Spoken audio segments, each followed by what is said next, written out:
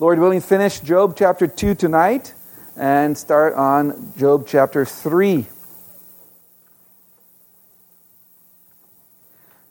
I'm going to move this way a little bit. All right, so in chapter, we've seen a couple things. We've taken a look at the chapter itself, the verses, and so on. Tonight, we're going to start with the application, the lessons from chapter 2. We saw in chapter 2 that the heavenly court convened once again, much like it did in chapter 1. And then Satan came before God, and God said, "See, Satan, your hypothesis did not prove to be true. Job has not abandoned me under suffering. Now, you took away his possessions, you took away his family, you took away his reputation, and he still is worshiping me," as chapter 2 ends with Job worshiping God. And then Satan says, "No, if you let me actually hurt him, he's going to turn away from you," and God gives him permission. So Satan doubles down in the efforts to destroy Job with more suffering. And we saw that from the top of his head to the bottom of his feet, he was covered with boils, a very disgusting sort of thing. He was using just pieces of broken pottery to scratch, to itch himself. And Satan picked that because it's a very socially yucky disease, right? Nobody wants to be around a guy covered in boils, so he's alone, and he's suffering alone. And then we saw that Satan did not even waste time, and he went again and inflicted more sufferings on Job. And then the chapter ends with the introduction of the three amigos, the guys that we're going to spend a lot of time from chapter 4 to 27 looking at till Elihu is introduced. So this is what happened last week. Now we're going to draw lessons from chapter 2, at least two lessons. And the first one is this: suffering is hard, suffering alone is harder. Suffering is hard, but suffering alone is even harder. Satan masterfully adds the ultimate element to suffering, and that is the aloneness that Job found himself in as he was suffering. Now later in the book, Job speaks of his profound sense of loneliness and abandonment. He blames God for driving away all the people in his life. Look at chapter 19 for a second, if you could. Verses 13 and 14 of Job chapter 19.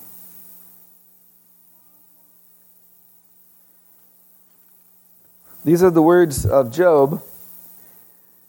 And he says, talking about God, "He has removed my brothers far from me, and my acquaintances are completely estranged from me. My relatives have failed, and my close friends have forgotten me." That's the state of mind that Job is in.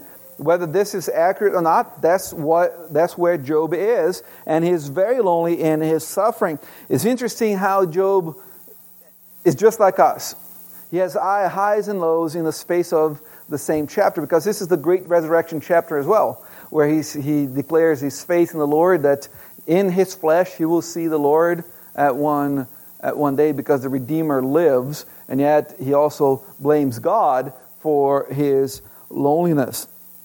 Job's sense of abandonment was not only with regard to human relations.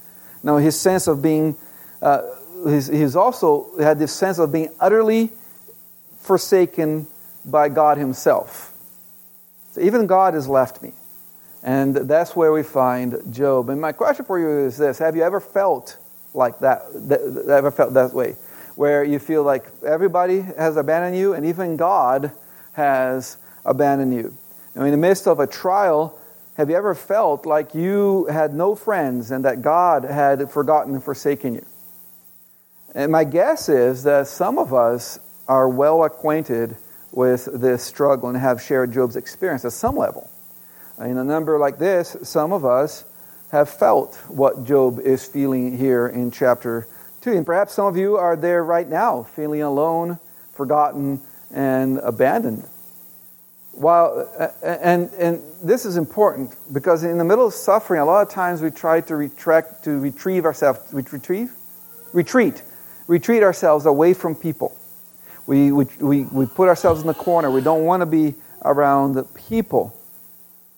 And while the church cannot end human suffering, it can endeavor to ensure that the people of God don't have to suffer alone. Even though we might try to do that, that's not what we need to do. The church is here to suffer with each other. Now, the story of Job should challenge us regarding our response to those who are suffering in our congregation.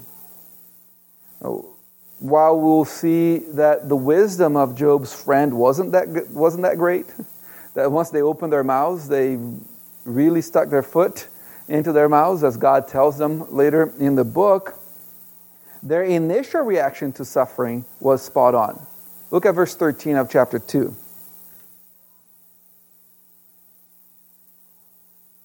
He says, "So they sat down with him on the ground 7 days and 7 nights, and no one spoke a word to him, for they saw that his grief was very great." They did exactly what Job needed at the time. They were present with him. Now, often we don't know what to say to someone who is suffering. You go, as a pastor, you go visit somebody who's dying and the family's there, and you just don't know what to say. I mean, there's only so many things that you can say. And often, because we feel like we have to say something, we say things that are foolish or unhelpful to the people who are suffering because we don't know what to say. And what the friends, the greatest thing that the friends of Job teach us in chapter 2 is that it's okay not to say anything. And I think that sometimes we stay away from people who are suffering because exactly that. We don't know what to say. And God is telling us here, it's okay to just be with them and not say anything. The book of Proverbs, can't remember exactly where it says, but my paraphrase is this: everybody sounds super intelligent until they open their mouths, right? So, and you can apply that to counseling. You sound like the greatest counselor. Everybody is the greatest counselor till some open their mouths. And sometimes we just feel like we have to say something, and many people, when they speak to a suffering person, they tend to share a story about another person they know that had a similar experience. You know, the person says, "I'm suffering with this," and all of a sudden the conversation turns either to a similar experience that they know about.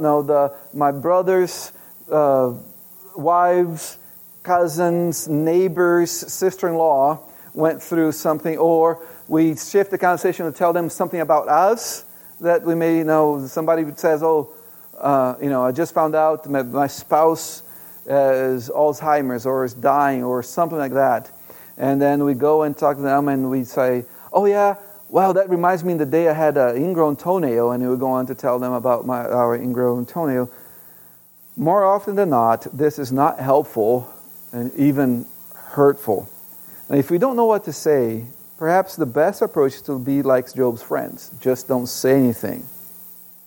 Just make sure that the person suffering is not alone. Just make sure that the person suffering is not alone. Robert Alden says this about good counselors. He says, "Good counselors know that sometimes the best thing they can do is simply listen. Just the presence of a sympathetic person can provide comfort altogether apart from any spoken words. This probably was the finest demonstration of love these three could have shown. If they had simply returned home without saying anything, their reputations would be much different." They'll be known for having been really good friends to Job instead of the butt of many jokes when it comes to friends in the Bible. And on top of that, we have this great book that contains the greatest of all hymnals, the Psalter, that gives voice to a lot of things that we may not know how to say. And just sitting with somebody who's suffering and say, "Look, I'm just going to read a psalm to you. And I like this psalm, and I'm going to read it to you." That can be sufficient comfort there. So that's lesson number one. Suffering is hard. Suffering alone is harder. And no one in the church needs to suffer alone. And we should not leave anyone in the church, let anyone in the church suffer alone. Remember what Romans tells us, that we are to let love be without hypocrisy. We have to let love be without a mask of pretending. And then Paul goes on to describe what that love is. And one of the things he says, that love rejoices with those that are rejoicing, but also does what?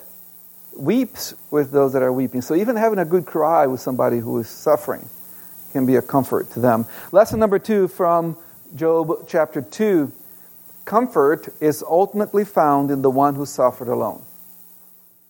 And that's something we have to keep in mind, Church of Jesus Christ, that we have one who suffered alone so that he could be with us when we suffered. Now, Job's isolation, loneliness, and sense of abandonment in the midst of suffering points us to the work of Jesus Christ. Remember what was one of his 7 sayings from the cross? The most jarring saying, the most devastating saying from the cross from our Lord Jesus Christ?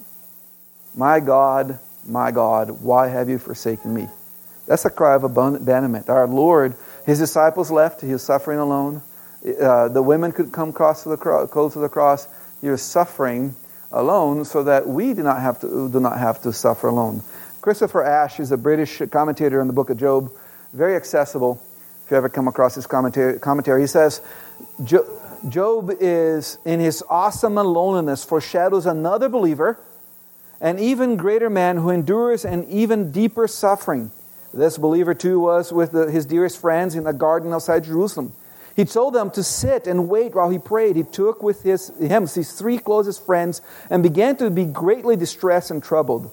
He said to them, my soul is very sorrowful, even to death. Remain here and watch.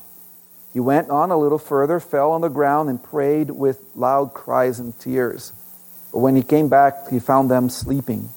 Could you not watch 1 hour, he asked sadly. And the next day he suffered alone, stripped of his clothes, robbed of his friends, with even his mother having to keep her distance from the cross. He said to his friends that although they would leave him alone, he was not alone, for the Father is with me.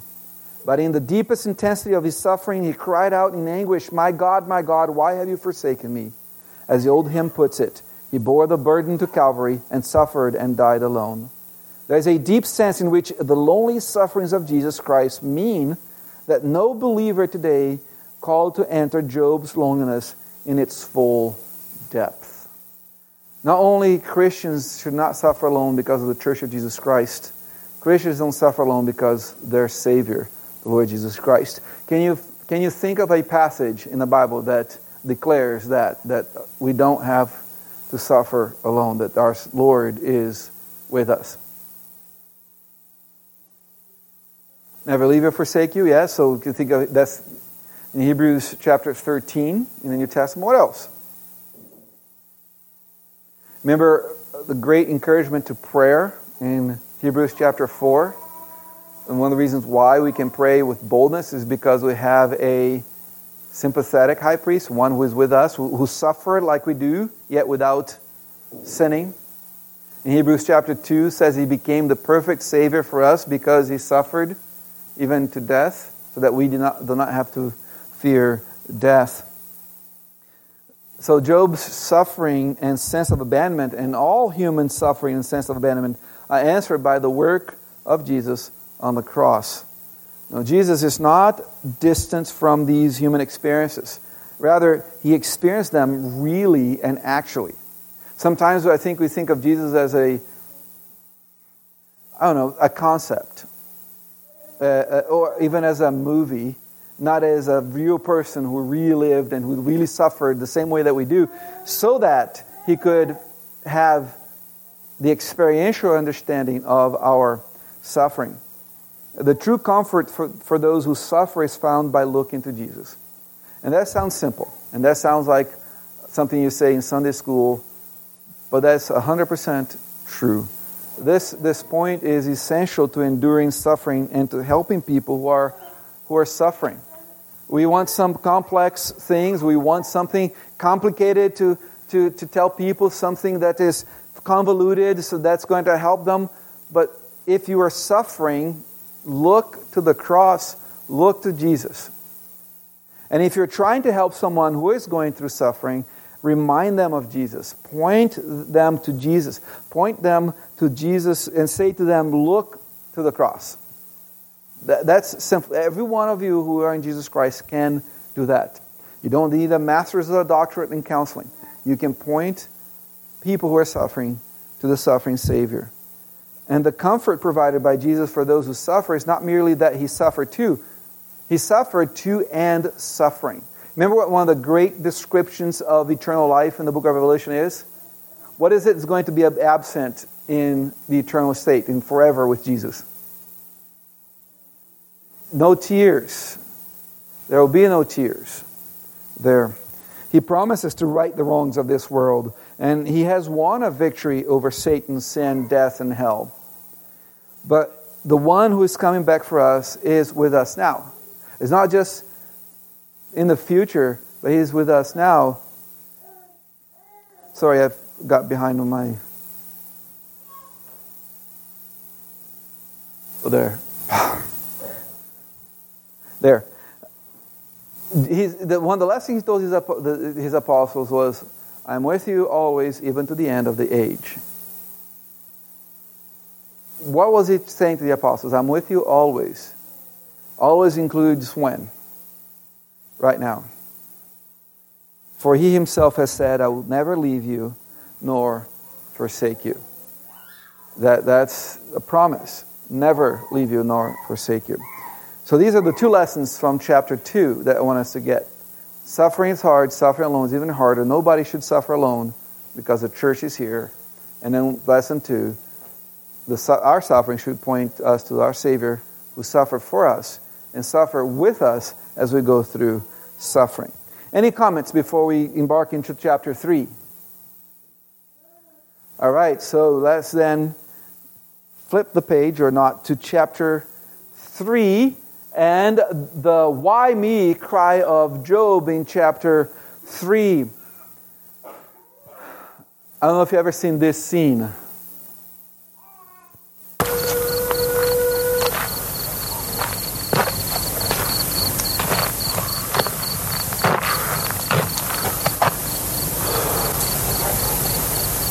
Dear God, did you have to send me news like that today of all days?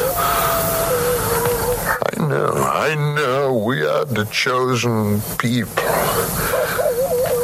But once in a while, can't you choose someone else?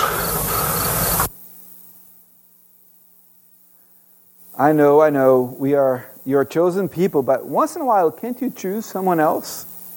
I think that's exactly how Job feels in chapter 3. If you read it, that's the feeling you get.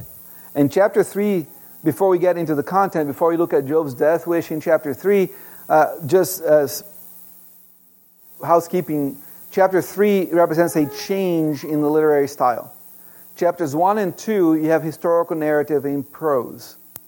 Chapter 3 now, the author changes to poetry.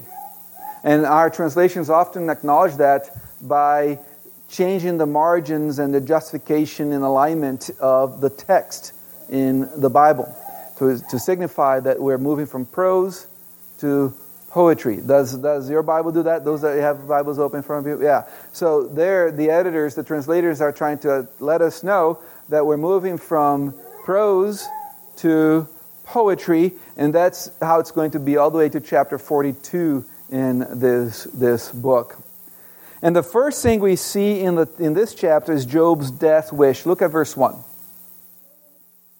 After this, Job opened his mouth and cursed the day of his birth. The entire chapter is riddled with this theme of cursing the day he was born. Look at verse 6. As for that night, may darkness seize it, may it not rejoice among the days of the year, may it not come into the number of the months. That's the night in which he was born. In verses 11 and 12 of chapter 3, Job says, why did I not die at birth? Why did I not perish when I came from the womb?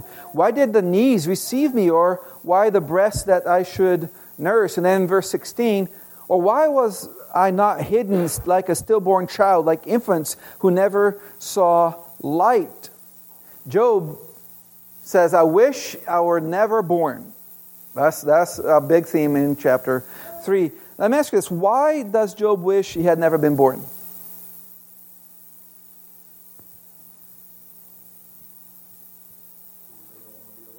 Because he doesn't want to be alive, okay.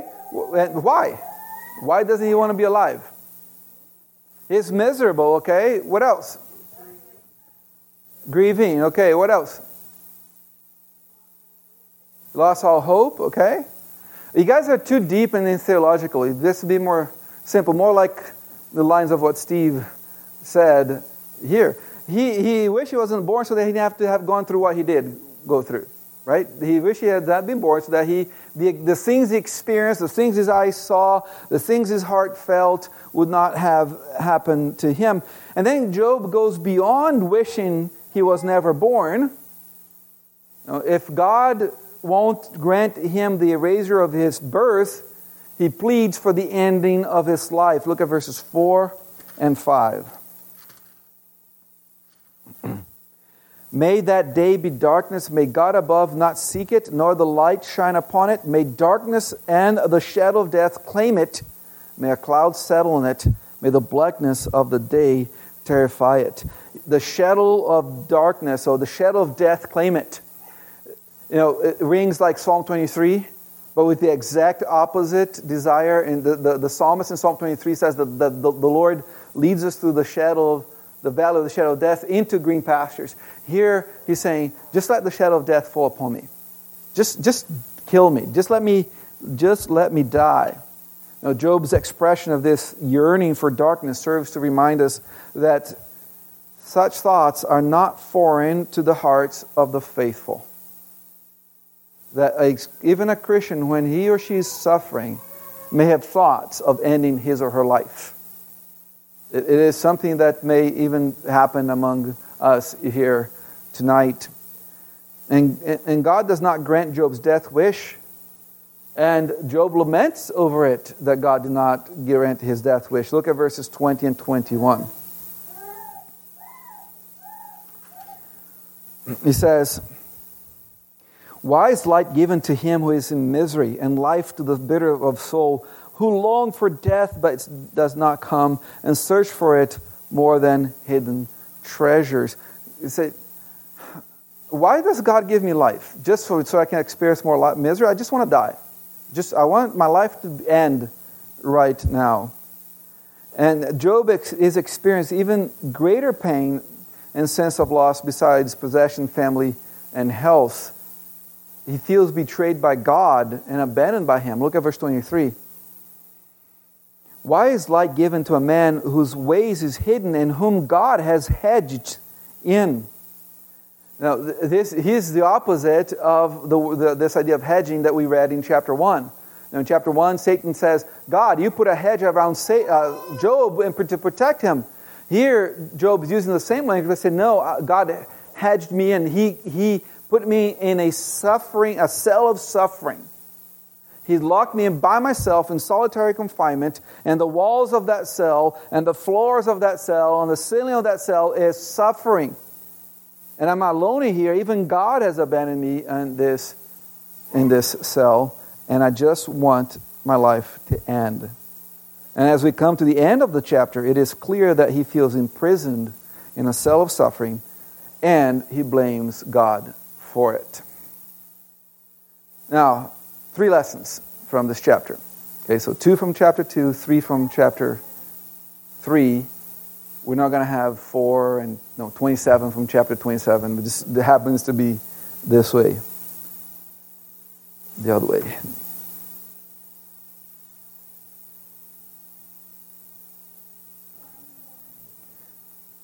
There. Lesson 1. It is not unfaithful to speak honestly to God about suffering. Who is Job speaking to in chapter 3? If you look at it, he's directing his speech to God, not to his 3 friends. He's speaking to God when he says all these things. There was no doubt in Job's mind that God allowed this suffering to his life So Job directed his lament to God. Job directed his crying to God. It is appropriate, brothers and sisters, to address our laments about our personal suffering to God, because He is the ultimate ruler of the universe and the ruler of all that comes to pass. Go talk to the person in charge. That's exactly what we're doing when we bring our sufferings before God. The Christian understands that suffering is not a product of chance. So to direct our lament to God is to acknowledge Him as God. What Job is doing here is acknowledging that God is God. He is the author of all things. He is the ultimate cause. So he directs his lament to God. And we find lots of examples of this in the How Long Psalms. There are several psalms in the Psalter, in the book of Psalms, that the cry of the psalmist is, how long? Probably the most famous is 13, but we have 6 and 35 and 74 and 80 and 89 and 90 and 94. These are all how long psalms. Remember what the question that the souls in heaven ask God in the book of Revelation? How long, Lord? Yes. Jesus himself brings his lament to the Father on the cross when he cries out, my God, why have you forsaken me? The night at Gethsemane, when he prays and just shares and pours the anguish of his soul before God, is similar to Job chapter 3. So Job reminds us that denying our pain or speaking in Christian platitudes about it is not what God calls us to do when we are experiencing suffering. The real danger in times of suffering is not that we might say something wrong to God in our crying out to Him. The real danger is that we can become angry with Him, blame Him, and perhaps even avoid Him entirely. That's where the real danger is. It's not in saying something wrong to God, but in just getting angry and blaming and avoiding Him entirely. This reality that Job reminds us here in chapter 3 also provides us with good counsel as we attempt to help other Christians who are experiencing pain and sadness. We should encourage our brothers and sisters to seek God in these times. Again, simple. It doesn't have to be complicated. Encourage those that are in suffering to seek God in the times of suffering. We should draw their attention to the Psalms and encourage their use in prayer and meditation. We should remind our Christian friends that it is acceptable, appropriate, and even faithful to them to speak honestly to God while suffering. The question, why God, is an appropriate question to ask. And if you have a Christian friend who is enduring difficulties, never stop directing them to God in prayer. Don't quit. Tell them, don't quit. Don't quit. Keep driving them to God rather than allowing them to drift away from Him. You might have to be that force that keeps on pushing them towards prayer, towards God. Okay, I'm going to pray. I pay attention to my prayer. Okay, and it can be 5 seconds of prayer and stop. 10 seconds. We tend to get numb in suffering. Our mind tends to not work as well in suffering. So don't pray for them from 2 hours straight aloud, but pray with them, drive them to prayer. You might even say, repeat after me, and help them pray that. So that's lesson number 1. It is not unfaithful to speak honestly to God about suffering. Lesson number 2 is we need to recognize the limitations of our knowledge in dealing with suffering. Job 3 illustrates the finiteness of human knowledge, particularly in the area of understanding the reasons for human suffering. We have to be careful not to go beyond the Bible when talking about suffering. It's going to be very difficult to do a one-to-one association between cause and suffering. That's really the lesson of the book of Job. The lesson of the book of Job is not to explain the origin of suffering and of evil, but to say that bad things happen to good people, and that's okay. That's how it is. Don't assume that all suffering happens because the person did something bad. It's possible, and that can be explored, but that's not the only explanation. Fear and anxiety that are out of control stem from a desire for absolute control and knowledge. Often in suffering, we wanted that answer. It's okay to ask the question, why? But we also have to be okay with no answer. And when we desire complete control, when we desire complete knowledge of what's going to happen, all the what-ifs answered, suffering is going to meet fear and anxiety on top of it. Because we're not going to have those answers. Now, when we forget that we are limited, we are all limited because we're creatures, we're finite. We make our experiences the lens through which we interpret suffering. We decide that we are the ultimate interpreter of everything that is around us. And yet we need to use more than just our experience as the lens through which we look at suffering. If we don't, we will come up with false understanding of suffering and even of God. I thought this was interesting. Daniel Estes, in his commentary on the book of Job, says, in doing this, in blaming God, in questioning God, in being angry with God, in going away from God, so that's what in doing this is. In doing this, Job looks at God through the wrong end of the binoculars. Have you ever tried this? Turn the binoculars. What happens when you look at through the wrong end of the binoculars? Everything looks far away and tiny, right? Tiny and really far away. By perceiving God through the lens of his expectations, his experiences, Job sees God as uncaring. If he would view his experience through the lens and character of God, he would see things in a far different way. In our lives, we are prone to diminish God when we let our feelings about what is happening in our lives become the measure by which we evaluate God. We need to remember that whatever our circumstances, God's character is unchanging. Is God good in time of when everything's going well? Is God good when life stinks? Yeah. He doesn't change. His character is the same. He's still kind and compassionate and so on. You know why I think a lot of times we have a hard time with suffering in our lives? Even as solid, Bible-believing believers, even Reformed, is that we have bought into the idea that we are living our best life now. And we want this to be our best life. We forget that that's not the promise that God gives us. The promise is of a life to come that is free of suffering. Not this life. And when we suffer now, then we think, oh, God has failed us. We never promised to give us a life without suffering. As a matter of fact, entire books of the Bible are written to help us go through suffering, including Job and 1 Peter. So we must be careful that we don't allow ourselves to become practical atheists by neglecting to consider the finiteness of our knowledge and the reality that there is a heavenly and spiritual realm that we are not even aware of, and that God is in control of all things. When we decide that we are the one that knows all about the suffering, we have all the answers, we have put ourselves in the place of God. We don't believe in the God of the Bible and therefore have become atheists. Remember what Paul says about himself? When is it that he is strongest? When he's weak. And it is in his weakness, remember 1 Corinthians 12 in the context of suffering?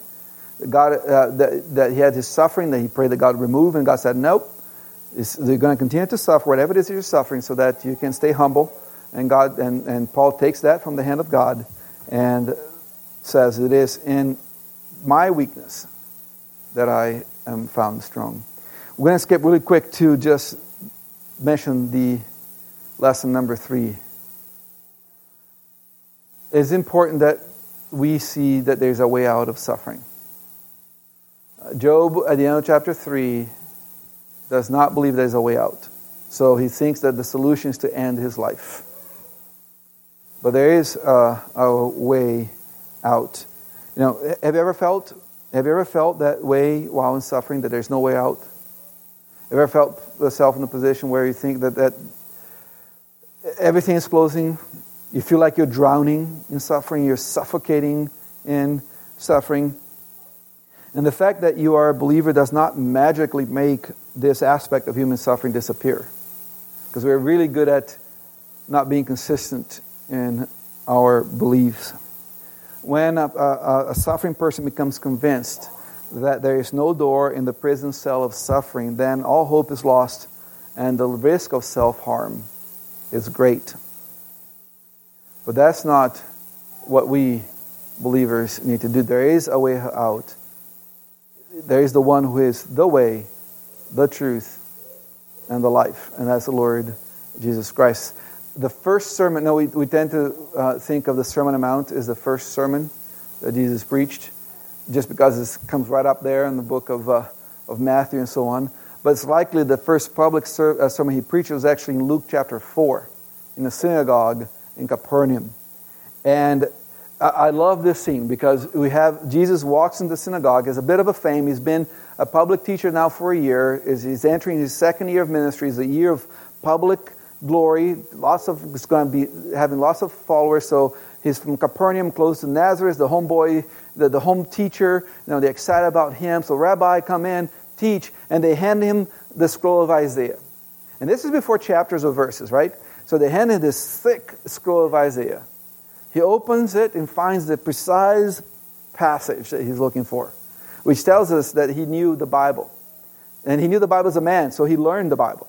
And he opens to this exact passage in Isaiah, and he reads, "The Spirit of the Lord is upon me, because He has anointed me to preach the gospel to the poor.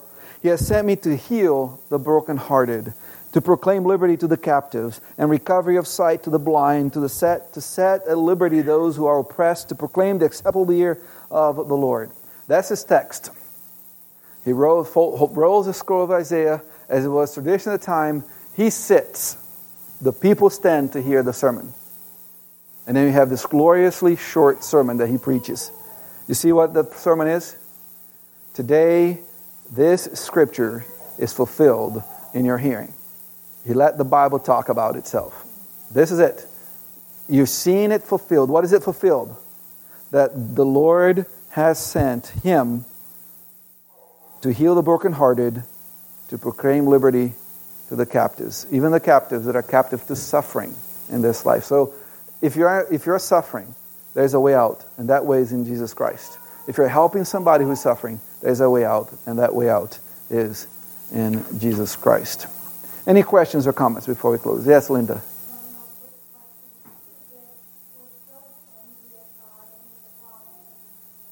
It is wrong to be angry at God. It's never right to be angry at God. Always 100%, 1,000% sinful to be angry at God, because righteous anger is only at sin.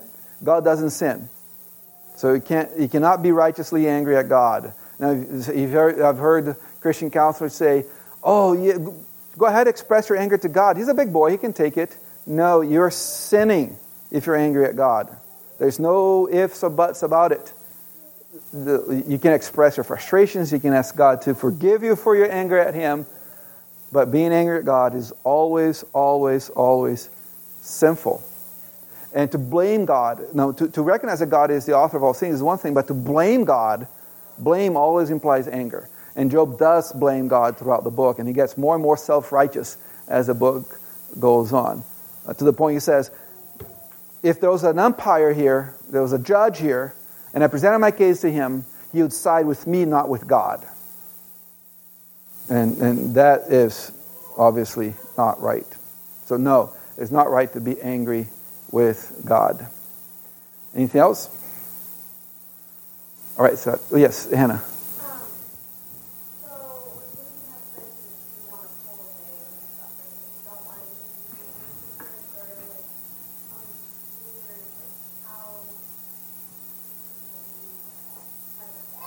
Be annoying. Be present. I know you don't want me here, but unless you call the police, I'm not leaving. And I mean that literally. If they start beating you up, you can leave. But but seriously, force yourself into them, into their presence. Yeah. Anything else? All right, let's pray. Father, thank you that we can suffer in Christ. We thank you that we have Him with us. We pray, Father, if there's any here who are suffering and feeling that they are trapped in suffering, that you open their eyes to see the crucified Christ, to suffer for them, and that they might find a way out in him. We pray, dismiss us with your blessings tonight. We pray in Jesus' name. Amen.